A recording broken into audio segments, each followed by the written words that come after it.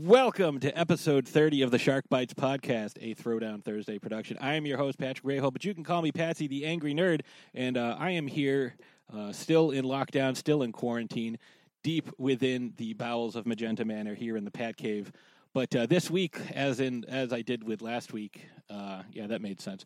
As I did last week, I am not alone. I actually have another guest, and this week I have the privilege of one of the newer members of Amalgamania, who is doing some big things over in that group.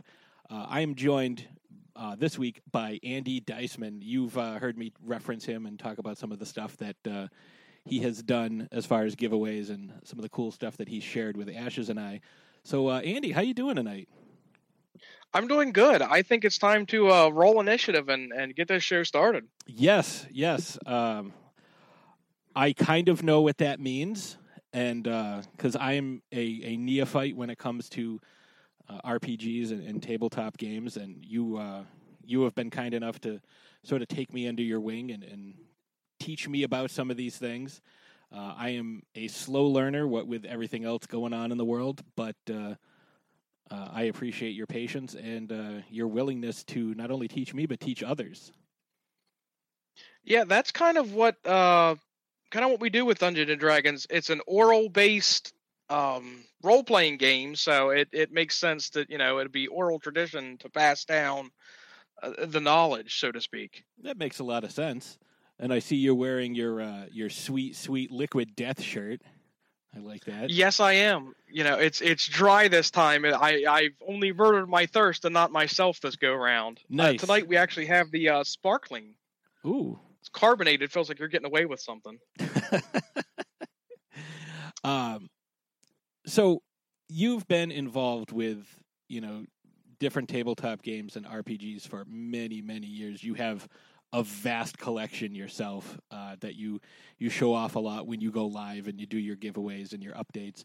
So tell the folks at home a little bit about what it is that you've been doing in your partnership with Amalgamania. Well, it all started, I had a very small Facebook group, myself and maybe 3 or 4 friends, one of which was an artist that is kind enough to draw one of my Dungeons & Dragons characters out for me.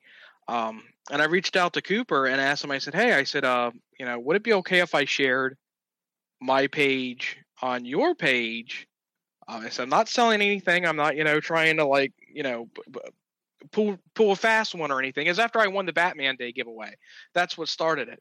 And he said, just sit tight. He goes, we're about to launch something big. So as soon as I saw that they were looking for a dungeon master, I whipped out my best Doc Holliday meme. And, it was kind of like, I'm your Huckleberry. Ian goes, you got it, dungeon master. And from there, we met for lunch. Kind of whatever, what I was going to do, what they wanted me to do. And the idea at first was, and this is kind of what I thought, all I was brought on board to do was to run Dungeons & Dragons for the members of Amalgamania. But it's become so much more. I'm able to do giveaways. I'm able to do, we're doing the staff picks every week where we pick a topic and we throw. Wednesdays is books and comics selected by 5 members of the Amalgamania crew, and Thursdays is games and movies. Just recommendations to kind of show you what we're interested in. We make a little game out of it where there's 5 points available, and whoever guesses the staff with their pick the closest gets to be special guest next week, at which point their pick replaces one of us, and so on and so forth. I think what else we've got. We're launching the Epic Tales powered by Amalgamania subgroup, where this way we don't swamp the main Amalgamania with Dungeons and Dragons memes and other tabletop related stuff. Everything still goes through Amalgamania, but we're also launching. Cooper just put up today. He put up Magic Mondays, which is relatively new. We're still trying to hammer out the finer details of that, but it's Magic the Gathering cards. It could be, any topic related to Magic. Then Tuesdays is my forte with Tabletop Tuesdays, in which I'll show off one of the tabletop games out of my collection. Wild Card Wednesdays is any topic or something card related again. Then we have Throwback Thursdays, which Sean. I skipped. Who's doing Wednesdays? Jennifer Wood is doing Wild Card Wednesdays. Sean is doing the Throwback Thursdays, at which point I think he's reviewing retro games this week. He hasn't got with me for a topic. You've been kind enough to grant us your presence on our Freeform Fridays, which is exactly what it sounds like. It's anything. And then we grabbed one more member, and I cannot think of his name offhand. We just met him today. He's friends with our guy Anthony Ribb. He is going to do What If Weekends, at which point I guess it's going to be kind of like Flashpoint or Red Sun Superman, where he'll take an alternate road down a timeline. I think he wants to do something with what if Ned Stark had escaped from King's Landing. Yes, that was the first thing he mentioned in the group. But yeah, I just kind of put my feelers out and grabbed a little bit of help as the page grows. We're up to 107 members now. Excellent. I'm hoping to get to Randy. Okay, yeah, then of course, you know what the worst part is? I have it pulled up right here on the computer. You got to remember, it rhymes with Andy. Yeah, there we go. Not Adam. That's how I should have had to introduce you. Andy, not Adam Deisman. But yeah, that's basically where we're at right now. Hope to have some more content in the future and some more upcoming giveaways. But right now, Dice I can get a hold of. They're an essential tool for the Dungeons and Dragons game and many other D20 systems. They look good, and they're pretty easy to get in the hands of other people, and people genuinely seem to appreciate them. I know when I gave Ian his set, I remember going to meet Ian for the first time. I was fanboying so hard. I was like, oh my gosh. I was like, I've seen this guy on, the giveaways. Like, I've actually won something before. And it's like, now I'm going to go meet him. And I had dice for him. And he was just as excited about these little plastic rocks with numbers on them as I was to meet, the man himself. And basically offered me what would equated out to a job. I couldn't be more grateful. Yeah, we've had the opportunity. Ian came up from Maryland to Massachusetts a couple years ago to join us for our Black Panther episode that we did for Throwdown Thursday. All right. He actually joined us for two. Because we used to do 2 episodes at a time when we had our studio. And we had a specific person who would produce. Our buddy Johnny Wolfenstein would produce for us. And Ian drove up, did an episode on Stalker Pentecost from Pacific Rim. And, of course, that episode's called Pacific Rim Job. And then we did our Black Panther episode, which we called Back in Black. And we introduced a great battle in that episode. They do a similar thing to us, like with their Who Dares Wins. They do it with a lot more frequency. We do ours every other week. They do several each week. But we did Thomas and Bruce Wayne against T'Challa and T'Chaka, the father-son battle. Yeah, it was one of our more hotly contested battles. But yeah, we got to see him recently. He came bearing gifts. He brought like all kinds of stuff for Ashes. Myself. Doesn't he just though? And he is like Santa Claus. Like, he just shows up with his bag of goodies and is like, here you go. Here you go. and Got your stuff. we got to see him right before everything kind of hit the fan.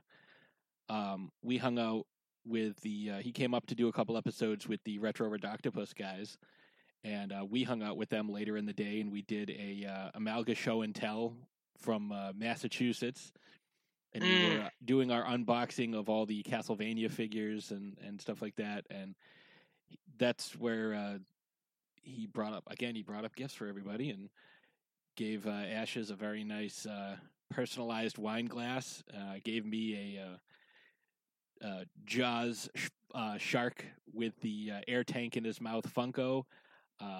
Super awesome. I love it. And he's a very nice guy, and like we love having him come up, and we love getting the chance to see him. And at some point, we'll be able to get back down there and visit him and visit all the Amalgamania crew, because that would be just fantastic. But I don't see that happening anytime soon, sadly.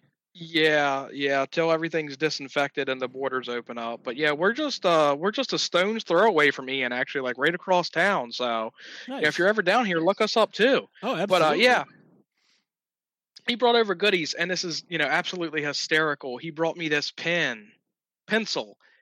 Trust No One. I think it's an X-Files pencil. He was like so pumped that he had found this, and that was the other thing. I remember that's the very first time I was on a show or anything like that. I had called in from the bowling alley in between frames to call in and weigh in on the Loch Ness Monster Bigfoot episode, because I am a big cryptid guy too. Nice. To the point when we were looking for the Amalga Files, when they're getting ready to do that, I was really watching Stranger Things at the time, and I was like, what if we call it, like Watering Down the Truth or something like that? And I'm like, if you guys don't use it, I am. And I went and I went over and I made my own little Watering Down the Truth with Murray Baldwin, and it just, it was a joke page and it didn't go anywhere, but it's like, it made me smile more than it should have. I remember the idea that I suggested for that, for the original name, was Close Encounters of the Nerd Kind. That was I liked that one too. That one was pretty good. I actually Amalga Files worked though. It does. I actually used Close Encounters of the Nerd Kind for the first episode of this show, where I interviewed director Paul Salamoff, who did the film Encounter with Liam Hemsworth. Not Liam, Luke. I always do that. I always call him Liam. There's too many Hemsworths, and there's too many Skarsgårds, and there's too many Estevez Sheens. Oh, so many. And Baldwins. There's like 40 of those. Oh yeah, and one of them is like Alec, and the other one is Alex, and I'm like, you're just taking the piss at this point. Like, well, it's like George Foreman who names all his kids George, and he's got like 12. Yeah. So speaking of both quarantine and RPGs, there are folks who really take their dedication to these games very seriously, and they have a dedicated day that they meet up each week. And of course, with all these stay-at-home orders and lockdowns and quarantines, and however you want to kind of phrase it, and however you the severity based on where you live, you've really not been able to get together with your friends and have your typical gaming nights. But you have a lot of experience with this, and you have some kind of workarounds that you've discovered, and you've kind of told me a little bit about, but I don't know nearly enough about them to even attempt to speak intelligently on them. So, and that is why you are here tonight, because we are trying to do a series of shows where we try to normalize quarantine as much as we can, and try to do things safely while still kind of maintaining some semblance of our normal life. Even if we can't get out and be with our friends, we can still do things that we would normally do with them. So you have experience with some of these remote, for lack of a better word, like remote experiences when it comes to gaming. Can you describe a virtual little bit? hangouts? Virtual. There you go. I was trying to come up with the right term, and you came up with it for me. Yeah, we'll call them virtual hangouts for D&D simplicity's Zoom sake. meetings. Yeah, let's be honest here. Nerds are reclusive by nature, and what do they always say? The meek shall inherit the earth. We've been prepping for this our entire lives. Like, Yes. we most of us are pretty tech savvy. I like to make it look like I'm I'm like the guy on one of the Star Trek episodes where he's just slapping the keyboard and it looks like he's doing things. Like, well, the that's way me. you described how you have your setup for yourself tonight was. Oh yeah, I'm actually using the computer. The shit out of it. I'm using the computer to prop up my phone. But it works. But yeah, it does. It's getting the job done. No, at the best of times, trying to get everyone together in a group was basically like herding cats. And we've gone through some technical issues trying to find the right platform that works for us, and it could just be connections, it could be equipment, or it could just be the service itself. But until I'm able to switch out, a different computer and you get together with a different group of people, I can't say that it's this platform or that platform. But there are a lot of virtual hangout options available. The best one that I've found for players that don't have their own physical dice, which we can fix for you. But if you don't have your own virtual dice, Roll20 will provide on-screen 3-dimensional dice that roll like they are weighted. Now, we've had a few technical difficulties trying to get more than 3 people in there at a time. But again, I can't say that that's not the internet connection causing that. Then you have Discord. You can get on there. I'm almost 100% sure that one is voice only. Or there might be video options. Like Twitch might be a good one. Yeah, I think it's linked in with Twitch. I think they are linked in together. I think it's Twitch and Discord are linked together. I know a lot of people are using Zoom. Facebook Messenger, if you have no other options, you can use the video or even the call feature on Facebook Messenger to just call your friend over Wi-Fi. Mm-hmm. You can add, a couple people in the group there. What are we using tonight? This is called Whereby. This is what we use pretty much throughout the Dorkening network. This is I have a room on here because our network head Leo pays for a room. Like you can get up to 12 people in his room, but for this particular room that we're in right now, we can do 4. So that's what I saw with my free when I went to check it out earlier to see what all I was expecting to get into. So Whereby you can get 4, which is good for running, I'd say, the starter set of Dungeons and Dragons 5th edition, The Lost Mines of Phandelver, because that Cooper ran that for me the other day. It was me playing 3 NPCs because he wanted some Dungeon Master training, and the boy's got a natural talent for it. He really does. He's a good DM. He introduced the story well, and he's very player friendly. I think it's part of being new, but that's the thing too. You have to remember is in these games, 1, they're games, and 2, these are your friends you're playing with. You're creating a story for them, but players need to also remember that the Dungeon Master is in fact a player as well, and they want to have fun too. So it's a little give and take. Plus, you've got the thinking power of 3 to 5 to 8 players versus 1 Dungeon Master's thinking capacity. So, you're gonna have to tip the scales in his favor a little bit on certain things. But back to the platforms. No, I said Zoom I haven't used personally. Skype, basically anything that will let you communicate via audio and video if you want it. That's optional. I know some people aren't comfortable appearing on camera. Some people are. And then you can just roll your own dice there. Now for character creation, basically we'll give you a free setup here. You can use your free D&D Beyond account to go on and make a basic character for Dungeons and Dragons 5th edition. Combo that with Roll20 to roll your dice right on screen, and someone who has no Dungeons and Dragons merchandise can get in and sample the game for free. You'll of course still need a dungeon master who will have some of those resources. Oh, of course. I mean, and you're going to have to, because somebody's got to have the. As long as one person has it, Yeah. There's nothing that says you can't. There's nothing that says you can't lend your book out to a friend once the doors open up again and we can go out into the light. But yeah, like I said, for right now, just all you really need is to play Dungeons and Dragons. All you absolutely need is an imagination and a willingness to kind of put yourself out there a little bit. You don't need the books, you don't need the monsters, you don't even really need the dice. You could just orally tell a story, even through a digital format. I want to do this, and then someone starts telling a story.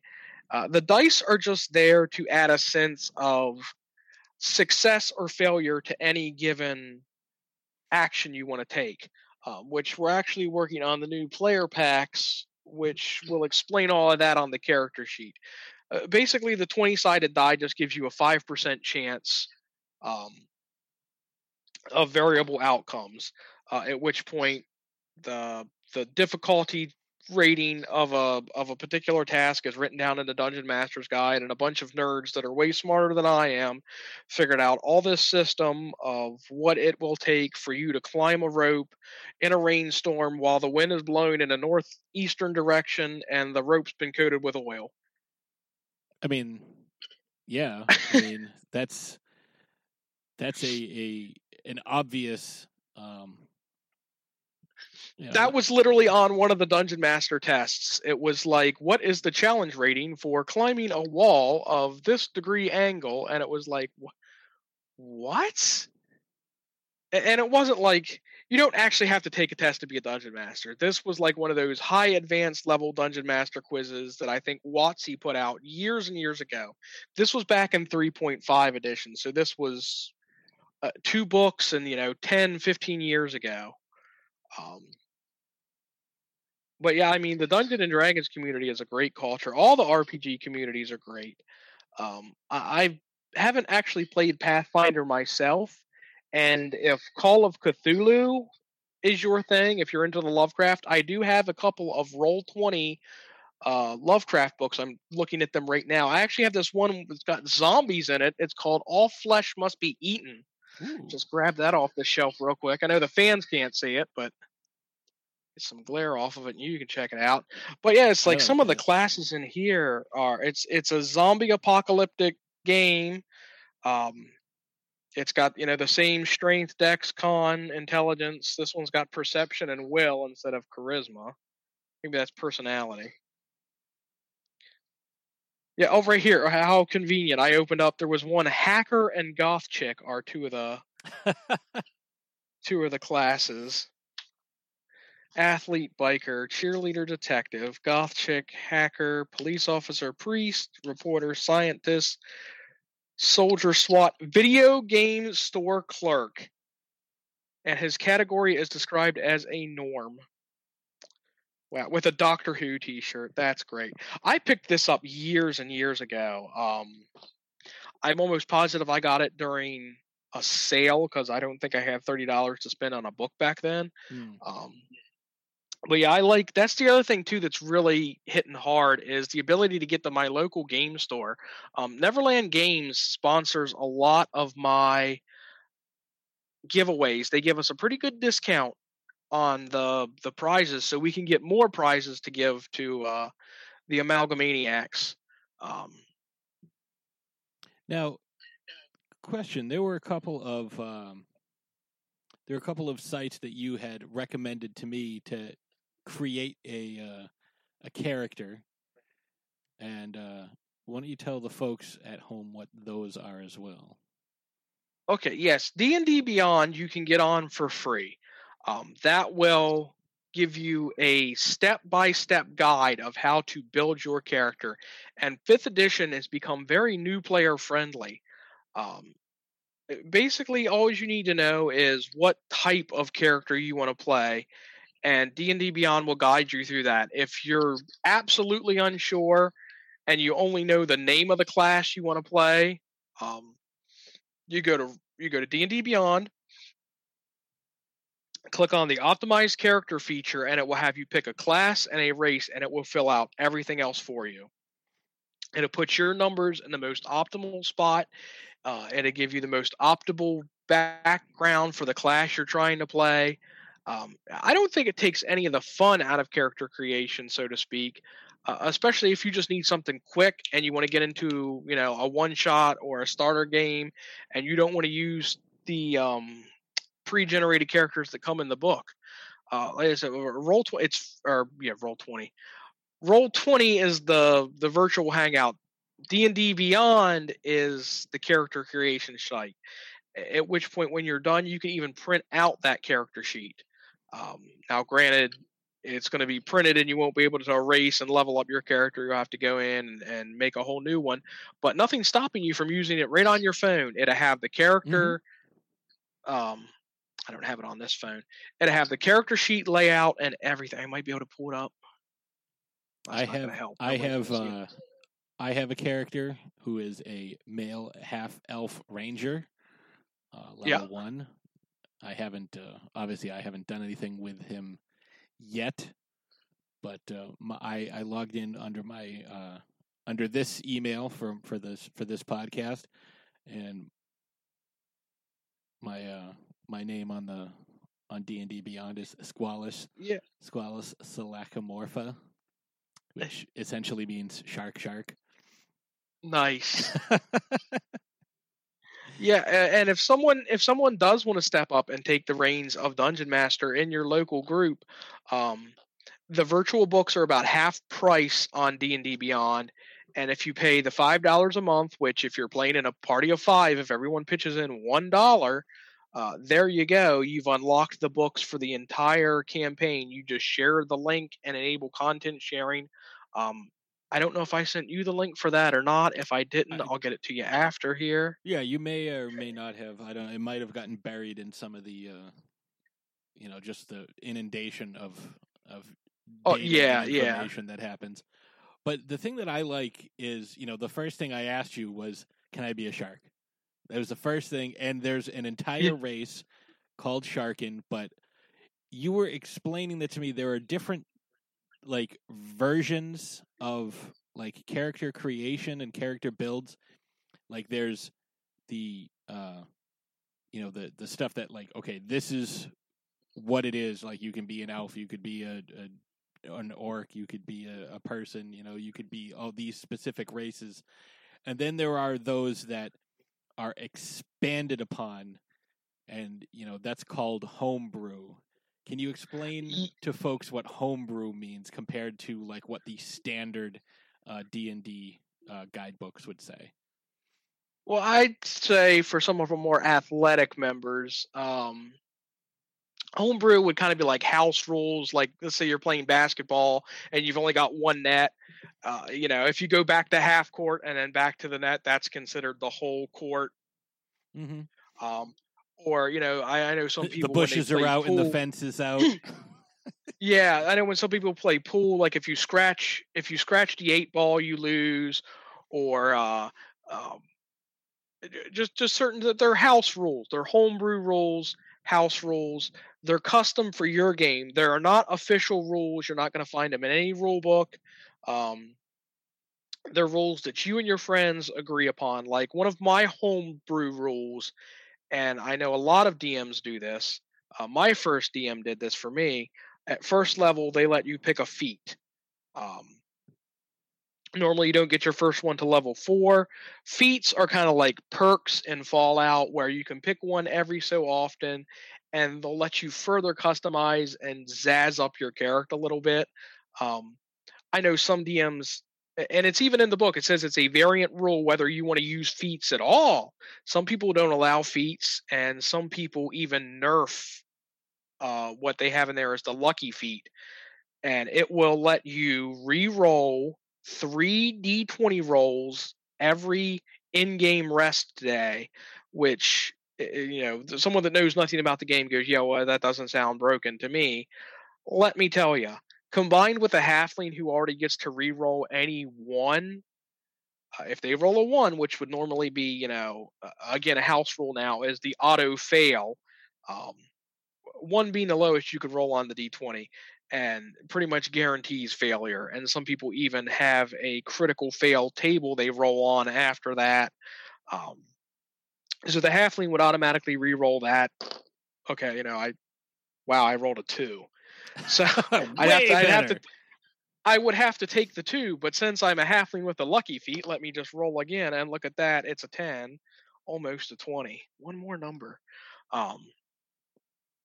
But that's kind of how that would go down. But there's other house rules and homebrews like the class, like the shark.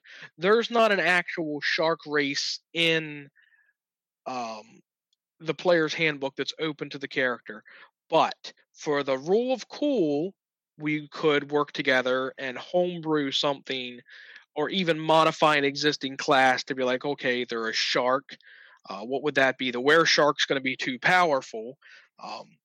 So what existing class or what existing race could we take and tweak to make a shark? The sharkkin race that is homebrewed is a little on the powerful side, and I think it's because of that D10 bite attack that they have, which, to put in perspective, a dagger rolls the D4, which is the smallest die. I hate them. Step on them one time, then come talk to me.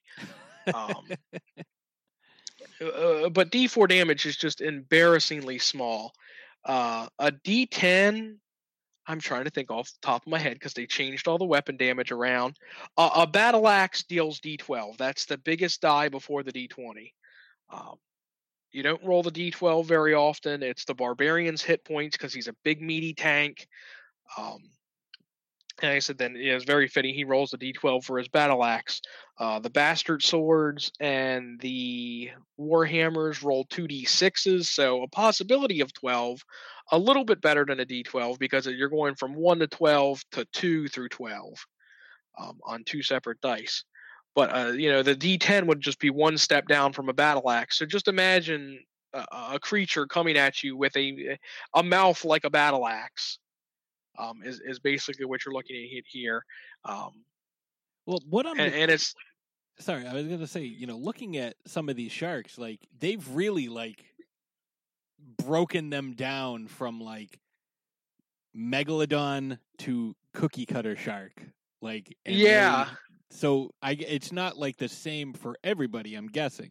I would say a megalodon is going to be a lot more damaging than a cookie cutter shark. But a cookie cutter shark, because they're very, very small, would be great for, say, a stealth mission. Whereas a 60-foot megalodon, not so much. No, most definitely not. But yeah, I'm all for the rule of cool, but there has to be a certain line drawn where you want to share the spotlight with all the other characters. Because again, like I said, we're all here to game together, mm-hmm. and that's really what this is about. It's like once everything gets sprayed down, the sun shines, the flowers bloom, the birds are chirping, and we'll all go back outside. Doesn't mean we have to abandon these virtual hangouts. I've made an amazing amount of new friends this year because of Amalgamania, and I am able to interact with them through these virtual hangouts and play D&D with them where otherwise I wouldn't have been able to. And it triggers, the little brain memories here of Cable Guy when he's talking about you could play Mortal Kombat with your friend in Vietnam, and it's like the future is now. Virtual hangouts are an actual, thing. Like I said, some are better than others. I can highly recommend Roll20. It's got a way to import maps. If you want to pay for some of the better features, you can actually build really in-depth maps and uncover them as you go through them. The Whereby app, like I said, it's limited to about 4 people for the free version, but I think the audio quality is great, the video quality is great, the connection's been great. I know when I first turned mine on, it would have helped if I would have unmuted myself and turned the camera on. Well, yeah, and this Whereby is something that I use for all the interviews that I've done since we've joined the Dorkening Network.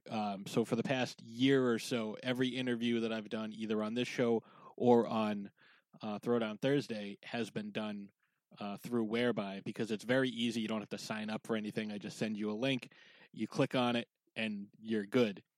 And that was the other thing I was going to mention. You kind of touched on it already. Is, once everything does kind of get back to normal, and we're able to go out and do things, it's not like I can just take a quick jaunt down to Maryland and like hang out and do a quick game and then go home. So, the virtual hangouts are a great way to, hang out with your friends from all over the country and all over the world, really, as long as you can make the time zones work, and you can continue this. Yeah, when we were doing the in-game person, in-person games, it was about an hour drive each way on a Sunday to get everybody together. And let me tell you how hot I got when someone didn't show up. Like, you don't understand how much effort and time the Dungeon Master puts into prepping these games for you. And to just flake out like that was, like it just really left a bad taste in my mouth. And for me, Dungeons and Dragons is more than a game. It's more than a hobby. I'm able to differentiate fantasy from real life. While my room, this is a separate space. This is not my bedroom. This is kept separate from the rest of the house. The other side of the room is getting turned into office space for Tater. So she'll have her school stuff over there. So there'll be a duality here, separate but equal. But it is a type of therapy for me. It lets me escape the physical world where I have real world problems. It lets me escape the virus. Although I'm currently working on a campaign where there is an in-game virus inspired by, what's happening in quarantine. I know the game is to take people's mind off of it, and here we are cramming it right back in your face. Yeah, but when inspiration, when inspiration hits, that's the way to go. But yeah, I say it's a fantasy escape. I mean, you can play your Skyrims, you can play your Fables, you can play your Final Fantasy VIIs.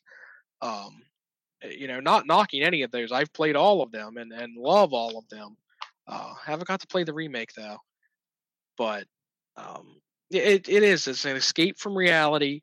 And you know what? I tell you what, some of the friends I've made because of Dungeons and Dragons have been some of the best friends I've ever had.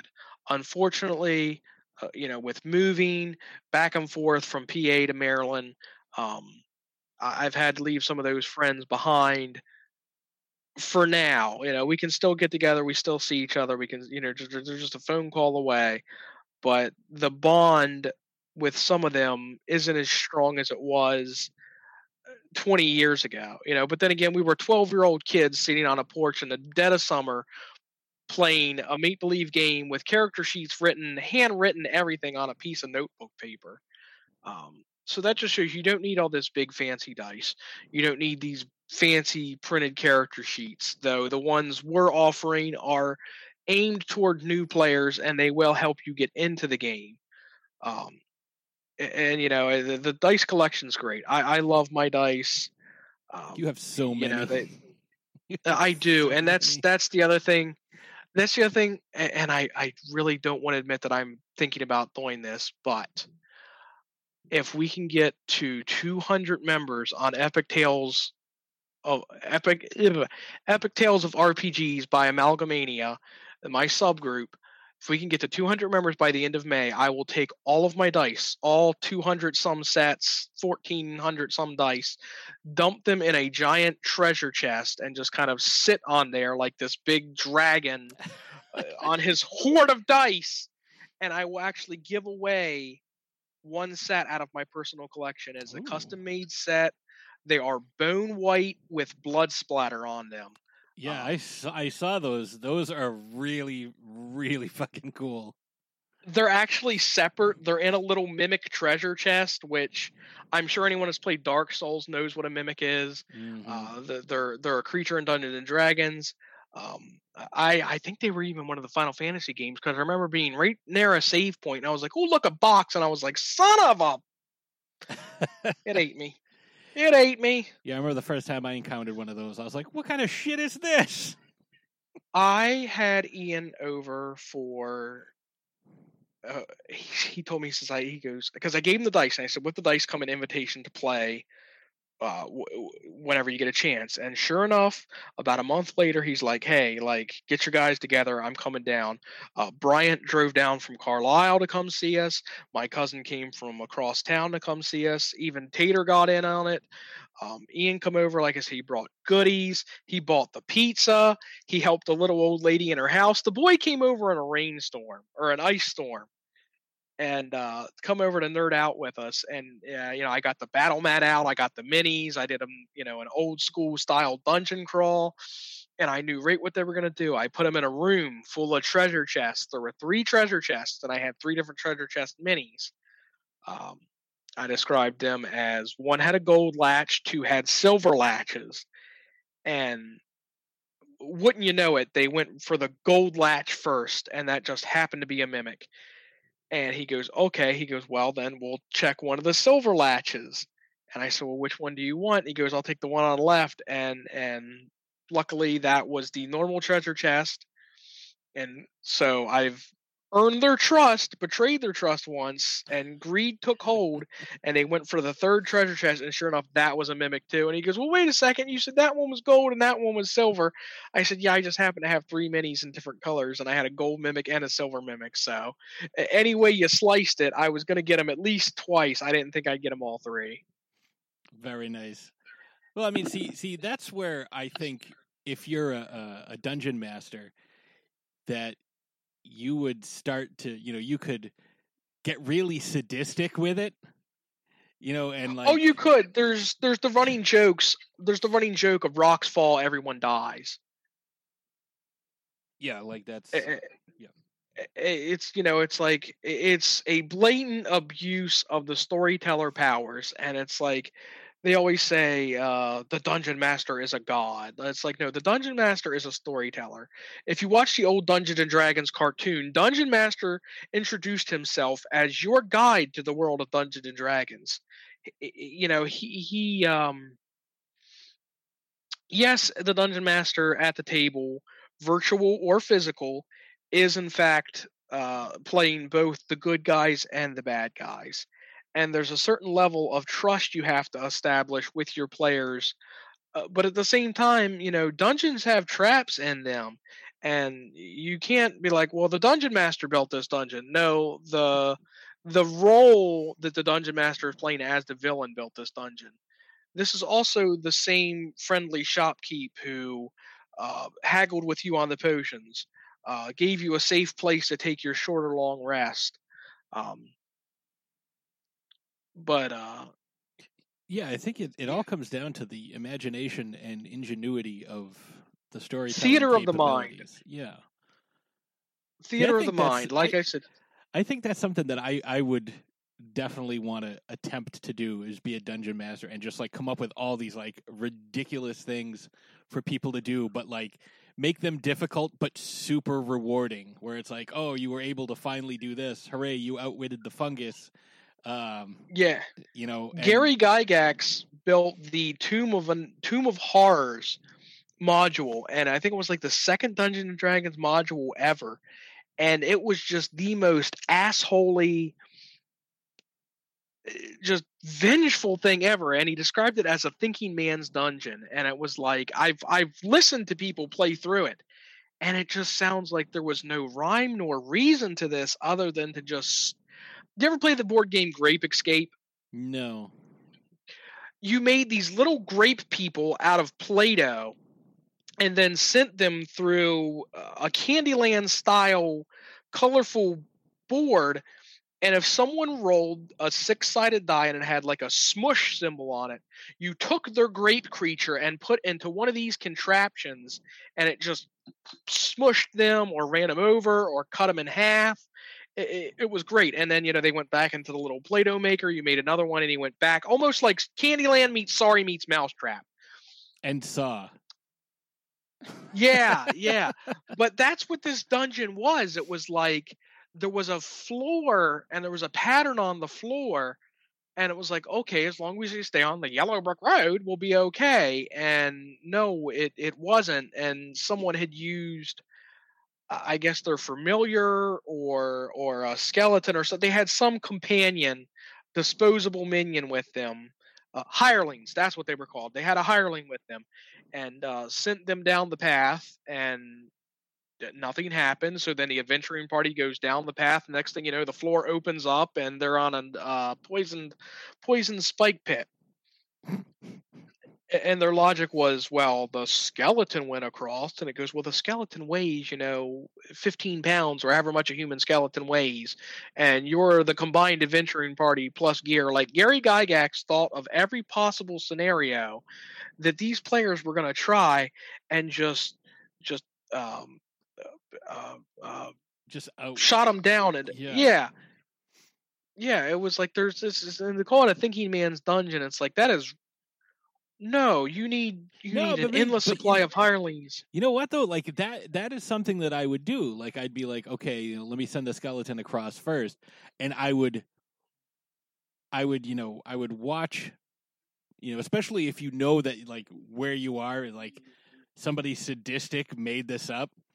But like, if you wanted to be really sadistic, like, you'd heighten everybody's expectations. And like, nothing, something terrible, nothing, but like, make it seem like there was something bad that was going to happen. Like in a horror movie where like the music builds and builds and builds, and like the character looks behind them and there's nothing there, and it's like, oh, okay, and they just go about their business. But like, you're waiting for something to happen, but nothing happens. Think of it as like Lucy and Charlie Brown kicking the football, and she just like lets him do it over and over and over and over and over again. Yeah. But that one time she pulls it away, he like throws out his back and gets a concussion, and something awful happens to him. And she's like, "Oh, I'm sorry." Was it Insanity? Insanity is described as doing the same thing over and over and expecting different results. Correct. Yeah, that's I get where you're going with that. There was one, and I had given Ian and the group a hireling. Basically, they had befriended a goblin in the cave. He's a reoccurring NPC in my games. His name is Gurgi, totally ripped off from Black Cauldron. And he is cursed with kind of like Deadpool, where he just can't die. So they're like, well, hey, Gurgi, can't die. Let's just use him to check for traps. So, he walks across. He walks right across the pressure plate. It's not enough to set it off. The party comes through, triggers the pressure plate, and the big Indiana Jones style boulder comes down, and just, I think half the party jumped out of the way. Ian got caught in the shoulder by the boulder, and Gurgi, just kind of cartoon splatted and rolled down the hill. Man, if I'm Gurgi, I'm telling everybody to go fuck themselves. Yeah, he just wanted a friend. But just because you can't die doesn't mean you can't get hurt. Yeah. I think the thing that hurt the most though was his feelings. Like, he just, being a goblin born of magic, he was automatically shunned by his tribe, and that's a tale for another time. I don't know. I think getting crushed by a boulder might hurt more, especially if you don't die. You just feel all your bones shatter and all your organs rupture and leak vital fluids everywhere. Ooh. Oh, I could taste my spleen. Poor Gurgi.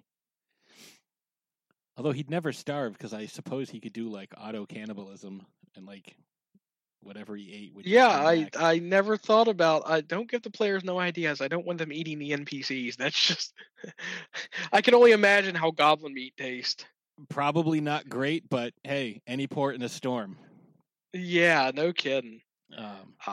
Now, see, that's the type of thing. Like, I'm not huge into fantasy, but like, I would look at things, from, a narrative perspective, and I would try to come up with a bunch of different options. I mean, have you, as a dungeon master or playing the game as just a regular character, have you come across a situation where a player came up with a scenario for which the dungeon master was not prepared? Like something like that. If I'm like, okay, Every single session. Oh, okay. So it's a common Every single session. We have what they call sandbox adventures, where it's open world, and the DM kind of baits the hook a little bit, and he's like, he wants you to go here, but again, players are like herding cats, and they will go everywhere but where you want them to. Now, players, plug your ears. This is for dungeon masters only. You provide the illusion of choice. It is all smoke and mirrors. They don't know what the world consists of until you tell them it's there. You provide a hallway where it splits off and goes left and right. No matter which way they pick, it still leads to the dungeon. Whichever way you go is death. Yeah. What's it? Scary, very scary, not scary at all. It doesn't matter what door you pick, something bad's going to happen. So it kind of reminds me, that analogy kind of reminds me of, this is many, many years ago, some of my friends and I, and like some of their friends and extended family. So there's 6 of us. There's 3 guys, 3 girls. So it's my friend Mike, his now wife, her sister, her cousin, and her friend. So there's the 6 of us. We go to a corn maze, and we're like, well, we should do guys against girls. And they're like, yeah. And we're like, we're going to win. No, we're going to win. To this day, there's still argument over who won. And, if you ask any of the guys, of course we won, because we did. Right. But if you ask the girls, they're like, no, we won.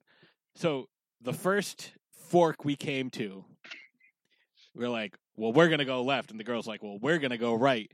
And so we both went our separate ways, but it was kind of just like a circular path, and we met again right on the other side. So it was just like a quick, there was just like right a pillar in the middle of it, and we just kind of like went around it and like met up. And we're like, oh, well, like, screw it, I'm going this way now.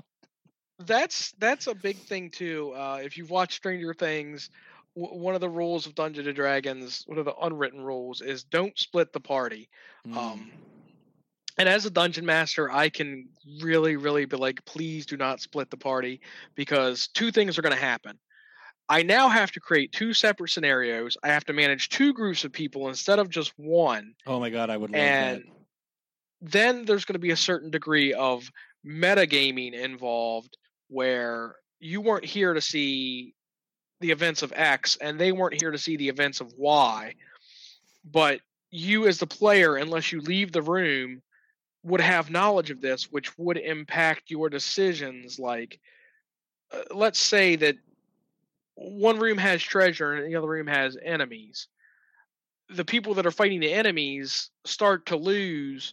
Does the group then go, well, we're going to abandon the treasure to go help our friends? No, your character would not logically be like, before we take all this gold, we should go check on our friends and share it with them. And the same thing is going to happen is they're going to be like, well, we're fighting these monsters, and they're over there looting everything. Well, sucks Forget to be this. Forget this. We're not fighting. We're going to go check out the treasure. Or, nope, there's just going to be a certain level. You've entered the room. You cannot leave until until these enemies are defeated. It's the only way to. One of the skeletons has the key to get out of this room. That's the other thing too. It's not like Devil May Cry, where this magical barrier comes up and contains you into the battle until it's.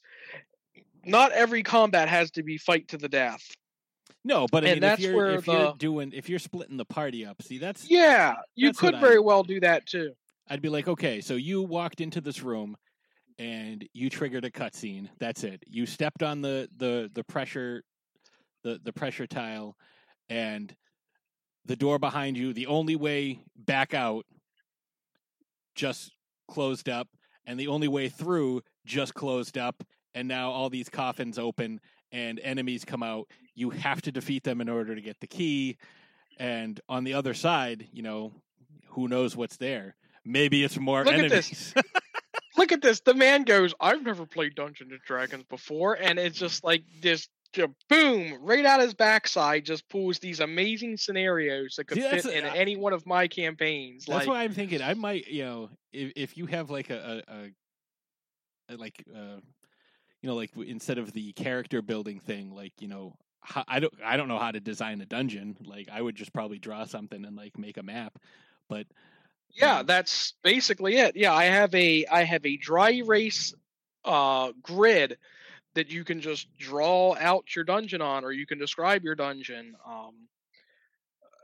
That's the thing that a lot of new DMs encounter too, is too much note taking. There's a fine line between being prepared and being over prepared, and nothing says no one's seeing your notes but you. You can tuck that idea away for later. Oh yeah, I mean, if you don't see something, like if you make a really convoluted, complicated dungeon and people don't get to certain points, you can just use that for the next time. That's what I would do. Yeah, most definitely. But like I said, the best advice I can give people that want to get into Dungeons and Dragons, or any role-playing game for that matter, is all you need to play as an imagination. Everything else is just tools to enhance the experience. Like I said, you could use a coin. You could flip a coin and it'd be 50-50 chance. Hey, it might work. Hey, it might not. And at that point, you might want to run a more horrifying type game where you're not elves and wizards and warlocks and mages and fighters and barbarians. You're a gang of teenagers at summer camp and the killer's on the loose, or you're on a spaceship and the power's gone out and there is an alien somewhere on the ship and it's disguised itself as another one of the crew members, and you're not sure who you can trust anymore. And like I said, everything's based on the flip of a coin, 50-50 chance. Do you believe this person when he's telling you something? Or you could just take it at face value and just literally role play the game out. The role and role play is a duality again. There's the rolling of the dice, and then there's the role that you play. And like I said, you don't need the books. The books, again, are just a tool for the dungeon master to make his job easier. You can adapt these combat numbers and all, which is what I was trying to do for some of the Amalgamania members that didn't want to play D&D. Like, fantasy is just not my bag, baby. I want to play a game where basically what I would like to do, and I know there's a book for it, but you basically have a pool of heroic points that you would get to use, and you would basically like buy X-Men type powers. You would build a mutant based on these powers, like Nightcrawler, like let's say teleportation's 2 points and wall crawling is 1 point. And your sword play is another point. So let's say give yourself 5 points. Right away you go with the Juggernaut's unstoppable ability is all 5 points. That's his niche. Like, he's big, you can't stop him. And then you go to someone like Cyclops, where his eye beams, that might use up 4 points, and his leadership is 1 point. Or Wolverine, who has, the animatium claws and the healing factor. He's probably got a couple of extra points. He's probably what we would call the DM PC, where the Dungeon Master wants to be a player too and builds a character and kind of gives himself a little extra razzle-dazzle that normal players wouldn't get. And it's like, are you really going to call him out on it because he's the Dungeon Master? And Dungeon Masters should not be doing this. If you want to be a player, it's time to teach someone else to host the game, and you can get in there and be like, hey, here's my idea. I can't build it exactly with the tools that are in the book. Would it be okay if I traded this for that? And a good DM will look at it and go, you know what, it seems balanced. That's totally fine. Go ahead. A bad DM will be absolutely not. We're playing rules as written, and maybe that's just not the table for you. There's a lot of different play styles. We have, I know we give away a set of Munchkin, X-Men Munchkin, as a matter of fact. Sean won that. Yeah, I was going to say, that was a recent giveaway. That was a surprise giveaway that no one else knew about. Not even the Amalgamaniacs. No one knew, but that was my secret giveaway. That money, um, and an Amazon gift card, a little extra money on that. So I went on there and told him, hey, what do you want? He says, nothing. I don't want anything. I didn't do it for a prize. I did it because I care about people, and Sean does, and that was the whole point of the giveaway, was to just be a good person for the sake of being a good person. I know a lot of us. The quarantine's been hard on everyone, and especially, my heart goes out to the veterans and the people that are secretly suffering. Like I said, D&D for me is therapy. It gets me out of my own head into another part of my head. I'm not depressed by any means, but just, it's an escape, and it's an escape from reality, and it's what I like to do. I don't watch sports. I'm not a football, baseball, hockey, soccer, none of that kind of guy. And if you were right now, it's not going to help you. Yeah, I'd be in a worse boat than they are. Yeah, I am. I have many, many different interests and many different fandoms. I love sports. I love going to live events. I love watching it on TV. My cat's yelling at me for some reason. But not having it around, I've been forced to do different things. Like so far this month, the month of April, I have watched 67 films. Yeah, I saw some of those were first time watches, and I was like, how is he just now getting around to watching this? And I am a huge cinephile. Like, just in the short conversation we've had here tonight, I probably referenced 5, 6 movies. Like, yes. I love movies. That's my other great love in life is movies, and that's why I was really pushing for staff picks to become a thing. And I talked to Jordan. I said, Jordan, if no one else wants to do it, I will do it. And Sean, bless his heart, was like, hey, I could do staff picks one week if you wanna be a player, kind of, the Dungeon Master, be a player thing.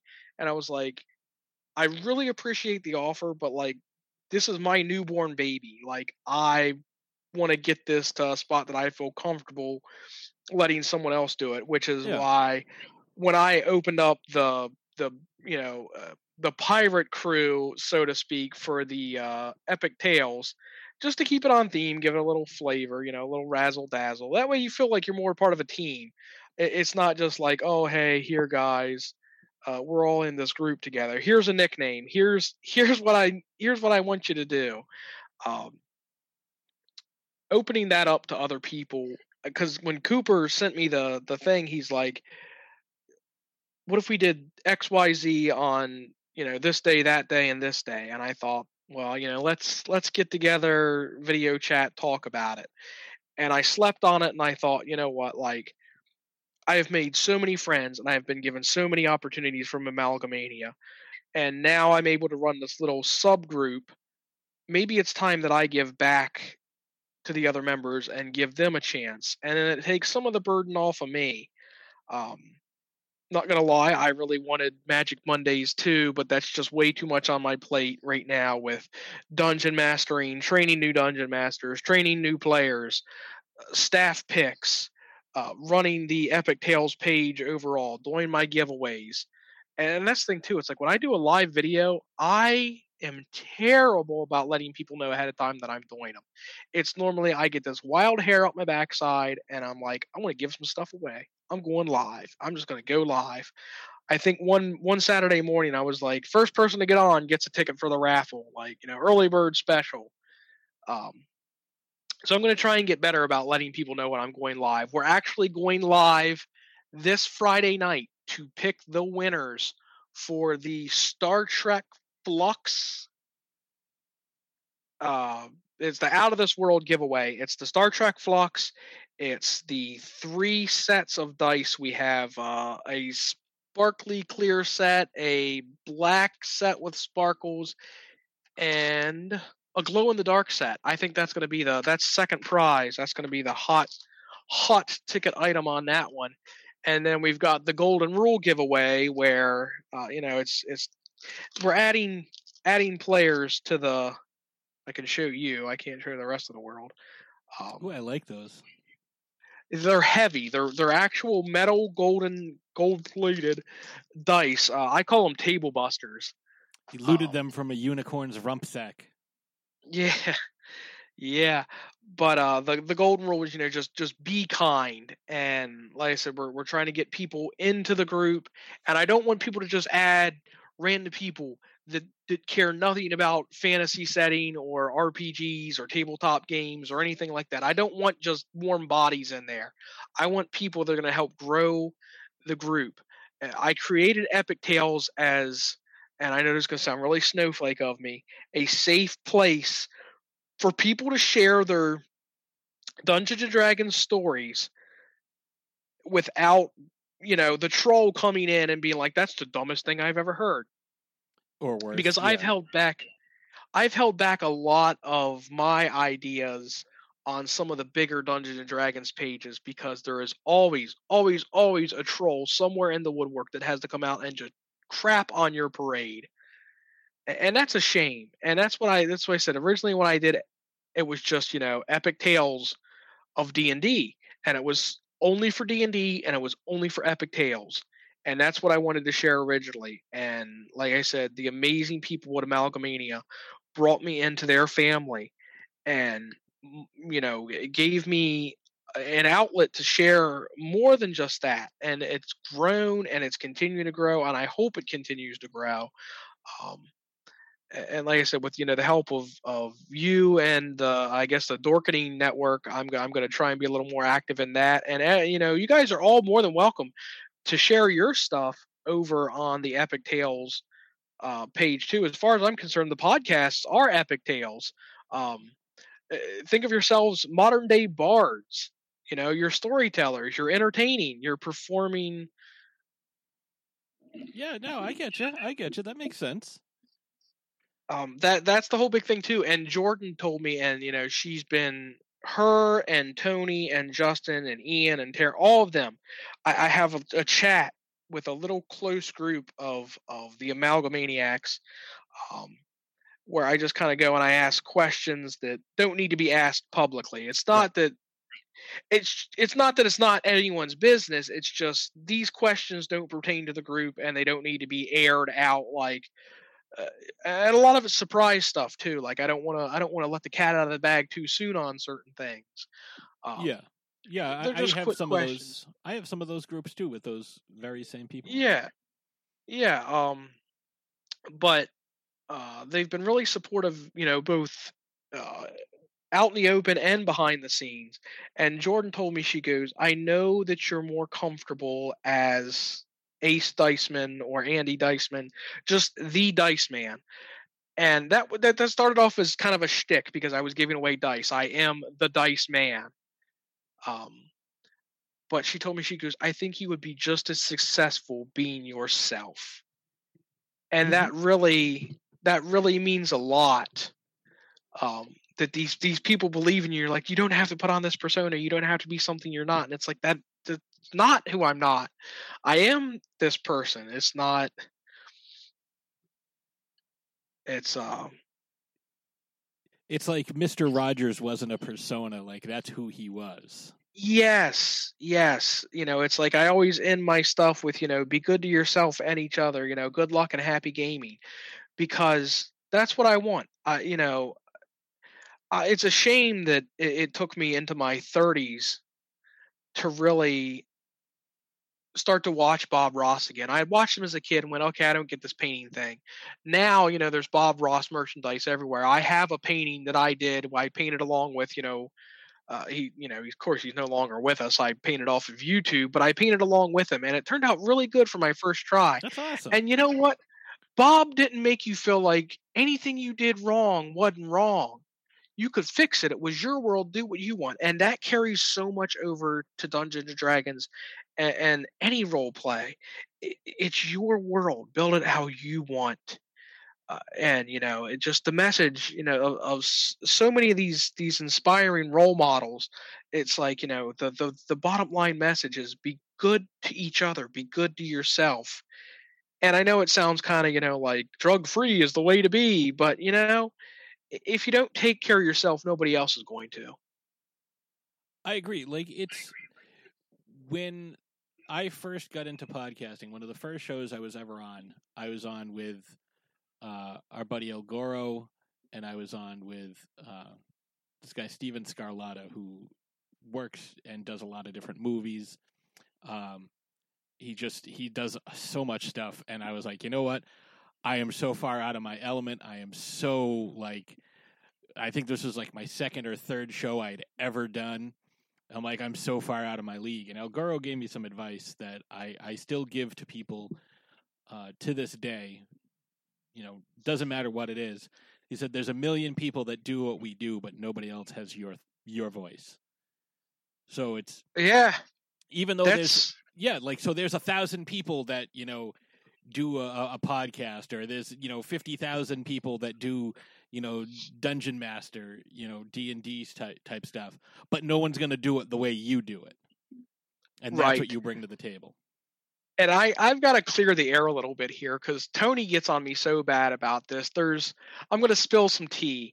There is apparently a rivalry between me and Matt Mercer, and I'm 1,000% positive that Matt Mercer is not aware of this. And it's a joke. I do not dislike the guy, in all honesty. I think what he does is amazing. I think he is so lucky to have such a wonderful group of performers to play Dungeons and Dragons with. He gets to do his passion as a job. It started off as a joke with the Sheldon Cooper, Will Wheaton rivalry. And, you know, Matt Mercer has a glorious full head of hair, and mine is building a tactical retreat toward the back of my head. But, you know, it's like, yes, I was a little jealous at first, but, you know, it's like I've come to appreciate what he's doing. And it's like, I don't actually hate the guy. But what's happening is a lot of new players suffer from what we will call the Matt Mercer effect.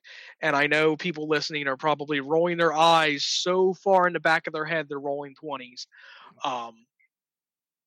But it is, I don't know how else to describe it. It's like, you have to realize that this is a funded performance by voice actors. You know, these people have the time to take off and do this show. They have the voice acting talent to do these amazing characters. And, you know, when I found out he was McCree from Overwatch, I've never actually played the game, but I like the idea of McCree, and somebody goes, hey, you know, he's voiced by Matt Mercer. I'm telling you what, I must have threw such a tantrum, and that's what started the whole Matt Mercer joke rivalry thing. I'm like, are you kidding me? Like, he gets to be in a video game too? Like, what is this guy like Mahatma Gandhi in a past life? Like, what did he do right and I do so very, very wrong? But you know what? It's like, you got to learn from it. There's a lot of YouTube channels I like to watch. My friend AJ is actually a YouTuber. He's a Dungeons & Dragons YouTuber. I love to watch his videos. And unfortunately, when I first started out on one of the Dungeons & Dragons page, I had mistaken him for another YouTuber, and someone asked my opinion on him. And I said, I think he does really good videos. I said, but he talks a little monotone, or there was something had happened. And he actually called me out right in the comment, right below my comment, replied to me, thanks for the shout out. I'm sorry you don't appreciate my voice, or something to that effect. And when I went back and watched, I was like, oh my gosh, I was like, I am so sorry. I did not mean to insult you. I was like, I did not think that you'd actually like come here and like talk to me. And I said, I do apologize. I mistook you for another YouTuber. And I said, I really do like what you're doing. I said, not just kissing ass now that you're here, but, you know, we actually talked, and we talked a little bit more, and he actually listened to The Dice Man Cometh on Justin Cooper's podcast. And he's like, I'm learning. And it's like my little head just, you know, whoop, inflated. Awesome. And, you know, he totally shot me down. He's like, don't get cocky, kid. He goes, I'm also learning what not to do. He's like, your little rant about the transgendered character you could have totally done without that. And I'm like, you know what? It was my 45 minutes to talk about something that I was passionate about. And before I sign off here, I'm going to have to get going. I'm going to have to roll out, if you will, in a little bit. I was going to say, we're getting close to your to golden time. Yeah. Yeah, I can stretch it a little bit, but not past the Cinderella hour here. I got to work in the morning. I'm essential. But the thing is, girls game too, and they can crit just as hard as the guys. And that's what I feel like a lot of female gamers feel like they're walking on eggshells around the guys, and a lot of guys are uncomfortable around the female gamers. It's like, can we still play normally? It's like, yes, you can absolutely play normally. Just treat her like any other person and establish a comfort zone before you play. Every time I play with new players, I tell them, I said, look, if there is anything that you are uncomfortable with role playing, speak up now, and I will make sure that it does not happen in game. If there is a moment in game that you're getting uncomfortable, just speak up then, and we will just fade the scene to black and pick up afterwards. There is no reason that someone needs to sadistically play out the torturing interrogation of your character if you're uncomfortable with that, or what I will call forced romance in games. Like, that's a big thing too. It's like some of the girls are like, I don't want my character hit on the whole time. You unmute your mic and accidentally talk, and all of a sudden, the knuckle draggers are grunting and spitting everywhere because there's a woman. It's like, look, you can't see her, you can't, you're not going to go meet her. Just treat her like you would any other gamer. She's a person too. And the same thing goes for girls too. Like, don't walk up in there and act like, I'm Queen Bee and everyone needs to bow down and kneel before Zod. Like, you're here to game. You knew what you were getting into. I know that there's some campaigns and groups that are all female players and don't want any male players at the table. And that's fine. That's your choice. I won't ask for an invite to that. But at the same time, I don't like to turn anyone away from my table unless their personality isn't meshing with the vibe of the rest of the group. Like, that's, I got completely sidetracked earlier. Munchkin, one of the character, what's what I'm looking for? Not profiles, archetypes, if you will. You have Munchkins, where they will optimize the character to the extreme, to the point where they don't want to lose. They don't want to. They have Rambo syndrome or Lamo, Last Man on Earth. The game is only about them and their character succeeding. They're too used to Skyrim and Fable, where your character is the only character and you're the standalone hero. You got your power gamers that do something very similar. You got your murder hobos that don't want to role play. They just want to kick the door in, kill everything, loot the bodies. Murder hobos sounds like a crazy band name. It probably is a band. I would be surprised if someone didn't snatch that up yet. But no, that's where the term Munchkin comes from for the game Munchkin. You kick in the door, you fight the monster, you level up. Short, sweet, to the point. But no, I said, I always ask my players at the end of the night. I said, look, you're not going to hurt my feelings if you tell me you didn't like the game. I'm going to be more upset if you keep showing up and then start to peter out because you didn't have fun. Ooh. Yeah. Sorry, that was random. Train has left the station without me. Yeah, but I asked him, I said, do you guys want more combat, less combat, more difficult combat, less difficult combat, more role-playing, less role-playing? And that's the thing I noticed with a lot of new characters, especially the first time you start a group. I've done it, Shelby's done it, Justin's done it. Not Ian, of course, because the man's just naturally charismatic. For about the first 5 minutes before the game even starts, or even after the game starts, no one wants to introduce their character. No one wants to be the first to talk. And it's like, you guys do podcasts, you do video reviews, you're face-to-face. We're friends here. This is 4 of us playing a game that no one else is going to see. And, we're shy. And I even, after 20 years, get the jitters with a new group, because it's like, what if they hate it? What if they don't want to come back? What if you just got to go for it sometimes. Grab that brass ring. You just got to remember that there is nothing that has universal popularity. Nothing. Yeah. You know, so Yep. it's like the line in Wayne's World. It's like the Beatles didn't make a song that everybody likes. They left that to the Bee Gees. Yeah. But it's true. There's nothing that has universal popularity. There's nothing that everyone can completely agree on. There's always going to be somebody that is just like, no, I didn't like it. Like I see it all the time in some of the groups that I'm Toothpaste. Yeah, Toothpaste. 4 out of 5 dentists recommend. Well, Yeah. fuck the. Pardon my French. No, that's You fine. know, the fifth dentist. Well, it's like, you know, you look at a movie and it's like, you know, it could be any movie. It could be like, you know, The Matrix, and some people are like, oh yeah, I love that movie, it was so great, and other people are like, oh my god, it was so terrible. Or, you know, classic films like, you know, there are films that I will refer to as, you know, when somebody comes up, it's like, what do you think is the most overrated film of all time? It's like Scarface. Like, I think Scarface is the most overrated film of all time. Does that mean I don't like it? No, I thought it was a good movie. I enjoyed it. I thought some of the portrayals were very good. It had some good violence. Like it was a good film. Like it had a great cast, great characters. But the way it gets hyped up, and the way it was hyped up before before I got the chance to see it, and then I watched it, and I was like, really? Like I don't like Seinfeld. I've tried watching multiple episodes, and I'm still waiting for it to get funny.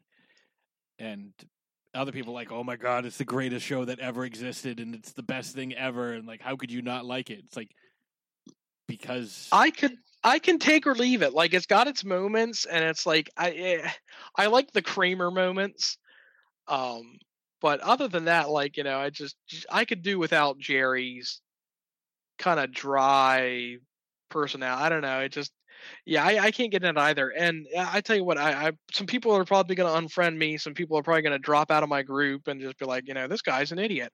But not Def Leppard, Led Zeppelin. I always get the two mixed up, and I know that's just people's heads are probably exploding me just saying that. But yeah, it's like Zeppelin. I think Zeppelin is just like totally overrated, and it's like someone told me that Conan O'Brien was like playing Def Leppard just to rack up the bill, or Led Zeppelin just to rack up the bill because like they demand the most per royalty for using their music ever. And I thought, you know what? Like, I don't even think I could name a Led Zeppelin song other than "Stairway to Heaven." Like, and it's, if that's not your thing, that's not your thing. Again, you know, they're not a bad band, and I don't hate their music. It's just they're not my favorite. And it's like, you know, people rag on me, and it's like AC/DC just plays the same 4 chords in every damn song, and I'm like, well, I like it. You like what you like. Yeah, I like AC/DC. Yeah. I like Led Zeppelin. You know, like I was, you know, my wife Ashes just finally watched Lord of the Rings a couple of weeks ago, and she's like, you know what? Now a lot of those Led Zeppelin songs make sense to me. Yeah, you know. Yeah, that was the one of the Mordor and all that. Yeah, but just no, like you were saying, not everybody likes everything. I worked a desk job for 5 years, and my best friend Kyle, who I've known since middle school, we used to talk about movies all the time, and I guess that's why we're such good friends. But we worked with a guy, and he hated Dracula Dead and Loving It, hated it. Thought it was the stupidest thing he'd ever watched. And I said, wow, Ray, really? Loved The Princess Bride. Loved it. I love both movies. Kyle hates The Princess Bride. Stupidest thing he's ever seen. He cannot stand Vizzini. That's fair. Wallace Shawn can be... you have to... He's an acquired taste. Yeah. Well, you know what? My friend Kyle will probably never listen to this, but you know what? Kyle's an acquired taste, according to some people. Well, I think I think everyone is. They are. You know, I have 2 separate groups of friends, and it's like they both think that the other one's an asshole, and it's like I think they're both finally at the point that they'll admit that they're both assholes, and that's why they don't get along. But you know what? I love them both. Matt got me into Dungeons and Dragons 20 years ago, and like I said, Kyle, you know, got me through middle school together. You know, we got through Spanish class together. It just, you know, he's once you scratch the surface, he really is a good guy. He comes off a little, you know, different, but you know, aren't we all? You know, you gotta take them how they come. You can't pick and choose the parts of people you like. Well, it's like I always say, that's why there's chocolate and vanilla, because Yeah. I've gotten it, because I'm a huge Simpsons guy, and I've gotten into, arguments with people like, oh, yeah, seasons 2 through 11, yeah, those are great. And it's like, I think they're all great. Like, there are some excellent episodes. Are there some swings and misses? Yeah, with like 670 episodes, yeah, you're going to have a few swings and misses. Like, do we have, on Throwdown Thursday, we just did our 200th episode. And by the way, thank you for sending in some feedback. Appreciate it. We just did our 200th episode. Are all of them good? Yeah, there are some that are better than others. There are a couple that aren't great, because there was stuff going on behind the scenes. But right. Not everything is going to be great. Not everything that everybody does is going to be great. Sometimes, like there are people who hate certain Tarantino movies but love others. Yeah, there's another Bob Ross quote. He said, "You have to have darkness so that you can appreciate the light.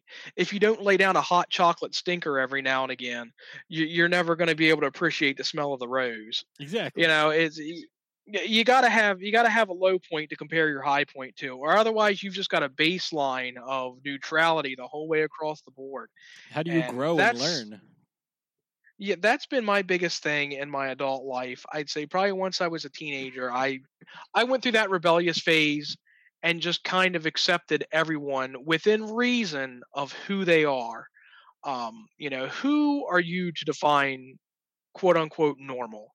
And I have always stood by the fact that I myself am not normal, and I would never, ever, ever want to be considered normal, because that would be boring. Normal to me would be like the person that, has the same routine every day, has the cartoon style wardrobe of the same navy blue suit, takes his briefcase, drives to the office, does his 9 to 5, come home, eats his bland dinner, goes to bed. What kind of life is that? There's no excitement in that. You got to jazz that up a little bit. You have to break that baseline normalcy. And you know what? I in my adult life, I like to live by 3 rules at this point. You got to laugh every day. You got to learn every day. And you got to make sure what you're doing doesn't harm anyone else. It's pretty good rules to live by. Ian, when we met for lunch, we discussed, just a wide variety of topics. That man is a well of knowledge. And he said that, I don't want to misquote him here, so I'll just paraphrase. If it harms none, do as you will. Yeah, that makes sense. Yeah. And I like that about him. I like that, he's got a great personality. He's very charismatic. He's a very caring person, a very giving person. And, I think of him like family. I think of all of the Amalgamaniacs as extended family. Some a little closer than others, sort of like your favorite cousins. But when I was looking for people to bring on to Epic Tales, and I started pointing admins and moderators and all, I was like, who do I trust? Who's someone that's got charisma? And I was like, okay, Justin, you, of course, Jordan, Ian, Shelby. And now I found a few new friends, that I've appointed into certain positions, because these people were interactive on the page. When I put up the post, I was looking for help. They were the first to bite, and I'm like, you know what? We'll give you guys a shot and see what you got, because they took a chance on me, and look at this here now. And I've told this story countless times, but a simple hello can change your whole life. And it all started, I'm trying to do some quick math here. For the sake of argument, let's just call it 25 years ago, because I was probably in 2nd grade. I was sitting in the cafeteria waiting for school to start. It was the first day of 2nd grade. I didn't know anyone. Anyone had moved that year, same school, but different neighborhood. I didn't know anyone. And this young man, his name was Corey Sprecher. He's on Facebook. I might tag him if I see this on the page here. He's a firefighter now, so huge shout out to him. If anyone's essential, they certainly are. But he's a firefighter. He came over and mistook me for someone else, And that little hello led to me meeting my friend Matt, who led me to meet one of my best friends, Tyler, who showed us Dungeons and Dragons. And now, 20 years later, here I am, the Dice Man, because some kid thought I was Adam in a lunchroom. Hey, you never know. It's the butterfly effect. One small change can create. It is. It's crazy. And ripple like I effect said, you now I've got can't imagine. people asking me how to become dungeon masters, people ask me how to become players, and it's like I love to talk. I will talk, text your ear off when I'm not working, to the point that it's getting me in trouble at home. The trash needs taken out, which is what I'm going to do before I go to bed tonight.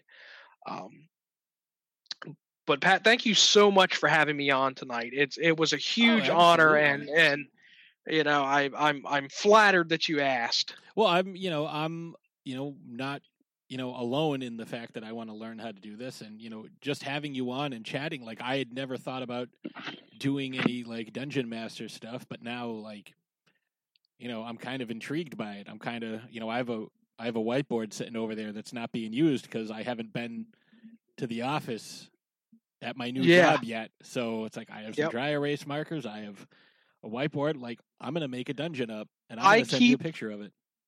I keep a notepad in my shirt pocket because I get these great ideas and I have to jot them down. And if I don't, I'll forget them. I text mine to myself. If I don't have a notebook next to me, I have notebooks strewn all over this room. Yeah, I do that too, and then it gets lost in the chat, and I'll find it like a month later, and I go, "Shit, that was a really good idea. I wish I'd wrote that down." Oh yeah, I did, and it got buried underneath everything. But yeah, I tell you what, there is a groove worked into this Dungeon Master seat, and I would very much so like to get out of it, at least not permanently. I love being a Dungeon Master. Every now and then, I would love to be a player at someone's table, and I forget what I did. I posted something somewhere, and someone goes, "Did he just date himself?" And I thought, date myself? Like, that's just weird. And he meant date myself as in show my age. And he said, he's probably the best player that anyone will ever have at their table. And I'm telling you, I don't think I've ever received such a compliment my entire life. That's awesome. So, you have your business cards that you send out because you are the Dice Man. So yes, I think when I made them, I put down Andrew because I was still going by Andrew at the time. I let my friends call me Andy. So as a professionalism thing, during the interview they called me Andrew. It stuck. Now I'm back to going by Andy. So it is Andy Diceman. It is the Diceman2020@gmail.com. That is my business email. And I think I put my phone number on the cards too. I'm normally, you can find me through Facebook. Facebook's the best way to get in contact with me. I put my phone number on there just to kind of get the feelers out. And like I said, Amalgamania has let me really boost my confidence, especially when I had to go get the sponsorship at Neverland Games. If I'd have walked in off the street as Andrew Doyle and said, "Hey, can you give me some stuff to give away on a Facebook page?" They probably would have laughed me out of the store or had me fill out an application to work there. But when I walked in and said, "Hey, look, I'm on this Facebook group. We have over at the time it was 1,500 members. This is what I'm doing. Could we work out some kind of deal where I show off your stuff on the page?" I said, "We're not looking for free stuff." I said, "But if we buy from exclusively from you, or pretty much, the bulk majority, I'm trying to establish a supply line here, if you will. Scarface style." Yes. I walked in and I checked with Ian and them first. And I'm like, "Hey, like, how much affiliation do I have with the group?" And he's like, "Whatever you need, like you're a part of this too." And I'm like, "Okay, that's all I needed to know." I walked in with confidence. I said, "Hi, my name's Andy. I'm do the giveaway on here. You know, I'd really like to give away dice and all this other stuff. We went in, we grabbed up, 3 games, 4 sets of dice, and some other stuff. And with the quarantine, it's been really hard to get those prizes out. And I do apologize to people that I promised I would send dice to. I did finally get those out. Scott Cromer got his copy of Marvel Flux today, and I think him and the kids are probably, well, they've probably packed it in. But he said he was going to take them home and they were going to play a couple rounds. So Nice. really hope he enjoys that. Scott's the reason I got onto Amalgamania. He sent me the invite, and I thought, what is this? And honestly, what I did when I first saw Show and Tell, I thought, I'm not giving these people my address. I don't know who these people are. That just sounds weird. And I felt absolutely terrible. I think Taryn tried to send me a free comic, and I just was like, don't know ya, sorry, like, I'm not giving you my address. But now it's like, you'd be surprised how willing people are to give you their address when, they're getting something like, hey, yeah, send it here. Yeah, I've won quite a few prizes from them, and like various giveaways, and I finally took part in the Amalga auction recently, and they're a great group, and they're a great bunch of people. They really are. It was Batman Day giveaway that got my foot the rest of the way in the door, and like I said, I'm a firm believer in credit where credit is due. The more time we spend together, the more you'll realize about me, and I consider myself a humble person to the point of, they say you're your own worst critic. Yes. And I am probably the worst critic ever. I am very, very hard on myself. There's a couple, oh my gosh, there's probably a couple of live videos I started, and before anyone came in, I hurried up and deleted them, because there was one where it's like I sat there for 7 minutes waiting for somebody to show up, and nobody came. And I was like, I can't just sit here for 7 minutes, like picking my nose. Like, that's just weird. Yeah, that's 4 or 5 minutes tops. Yeah. But no, I'm gonna have to jump off here in a few minutes. But no, it was great having you. I learned a lot, and I was able to find something that I'm more. That's one of the. Now. That's one of the three Diceman's rules to live by. You see people with that live, laugh, love. I think it would be laugh, learn, and roll initiative. I think it's live, love, Lisa needs braces. But yeah, thank you for joining me. This was a really good time. I'm glad we got a chance to, kind of chat and talk some D&D, and to give some folks at home, some more options, for stuff that they can do. Maybe you're tired of watching movies, you're tired of playing the same video games, you don't want to spend money on video games because you're still waiting for your stimulus check, you don't want to just sit around eating snacks all day, you want to try something new, you want to get into a new hobby, but you don't have a ton of money to do it. This is something to do.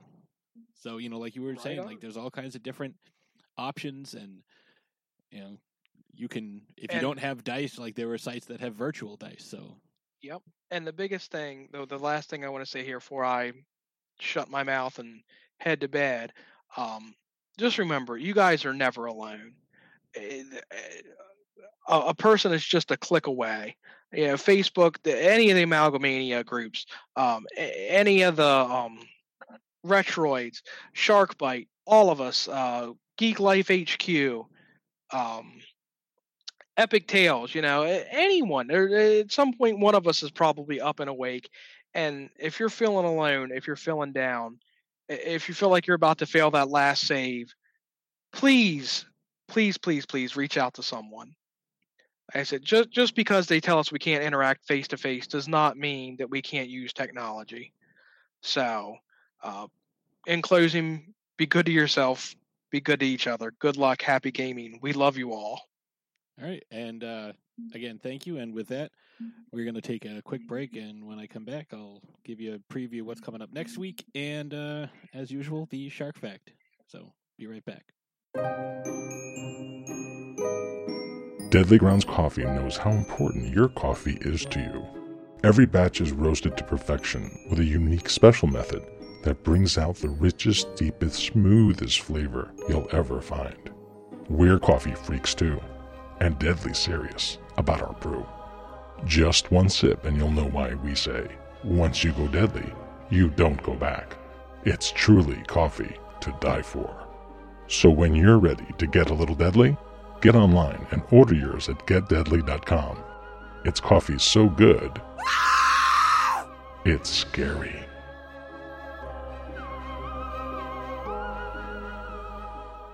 Hey there, this is JB, and if you enjoyed Tales from the Crypt, then check out my show, Tales from the Podcast, where myself, and usually a very special guest, sit down to discuss the TV show, the films, the animated series, as well as the original comics. So check me out every other week on iTunes, Stitcher, Spotify, Google Play, and of course at talesfromthepodcast.com.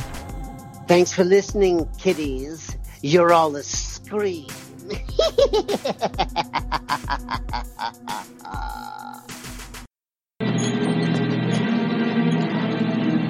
You're gonna need a bigger boat. I am back. I just want to once again thank Andy for coming on and spending the time and chatting with me. And he's absolutely right. Like, if you ever feel like things are really tough and you just need to talk to somebody, maybe it's late, maybe just reach out. I don't always see my messages, but when I do, I will absolutely get back to you and see how you're doing. I've been trying to be proactive about that and check in with folks and just kind of shoot a message to them, be like, hey, how you doing? I haven't talked to you in a while. Hope you're doing well. That type of thing. And if you're listening, you might be one of those people that I've already reached out to.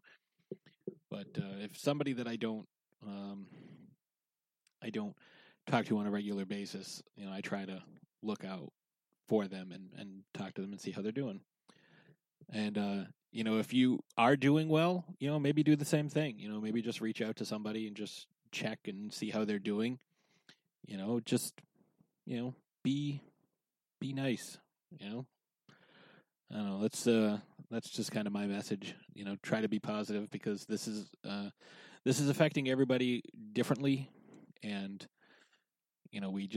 we all have to get through this together. And the sooner we get through this, the sooner we can all go back to hanging out and being friends in real life, as opposed to just virtually again. So I do want to point out that next week I'm hoping that I'm going to have a couple of guests on. I want to try to continue doing these guest shows. I have a couple of really cool ideas for episodes coming up. One of them is going to be about characters that we want to cast in either the MCU or DCEU, characters we want to see brought to the big screen, and who we think should play those characters. So look forward to that in the next week or so. There's also going to be a Mel Brooks series coming from Throwdown Thursday. And another thing I'd like to do is I'd like to get a few people together on Whereby to record an episode about various makeup techniques and different looks that you can do in, to kind of have some normalcy in life. And, I have a few folks who I think would be amazing at that. I already have one confirmed. We just have to set a day and time. And I'm very much excited and looking forward to that.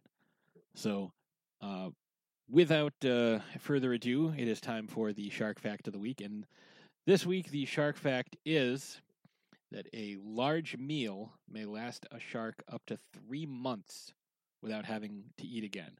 So, like I've mentioned in previous episodes, there are certain types of prey that are preferable to a shark, especially a shark like a great white or a mako or a tiger or somebody like that. Something that is high in fat, like a lot of blubber, like a seal, which is why they go after seals so often.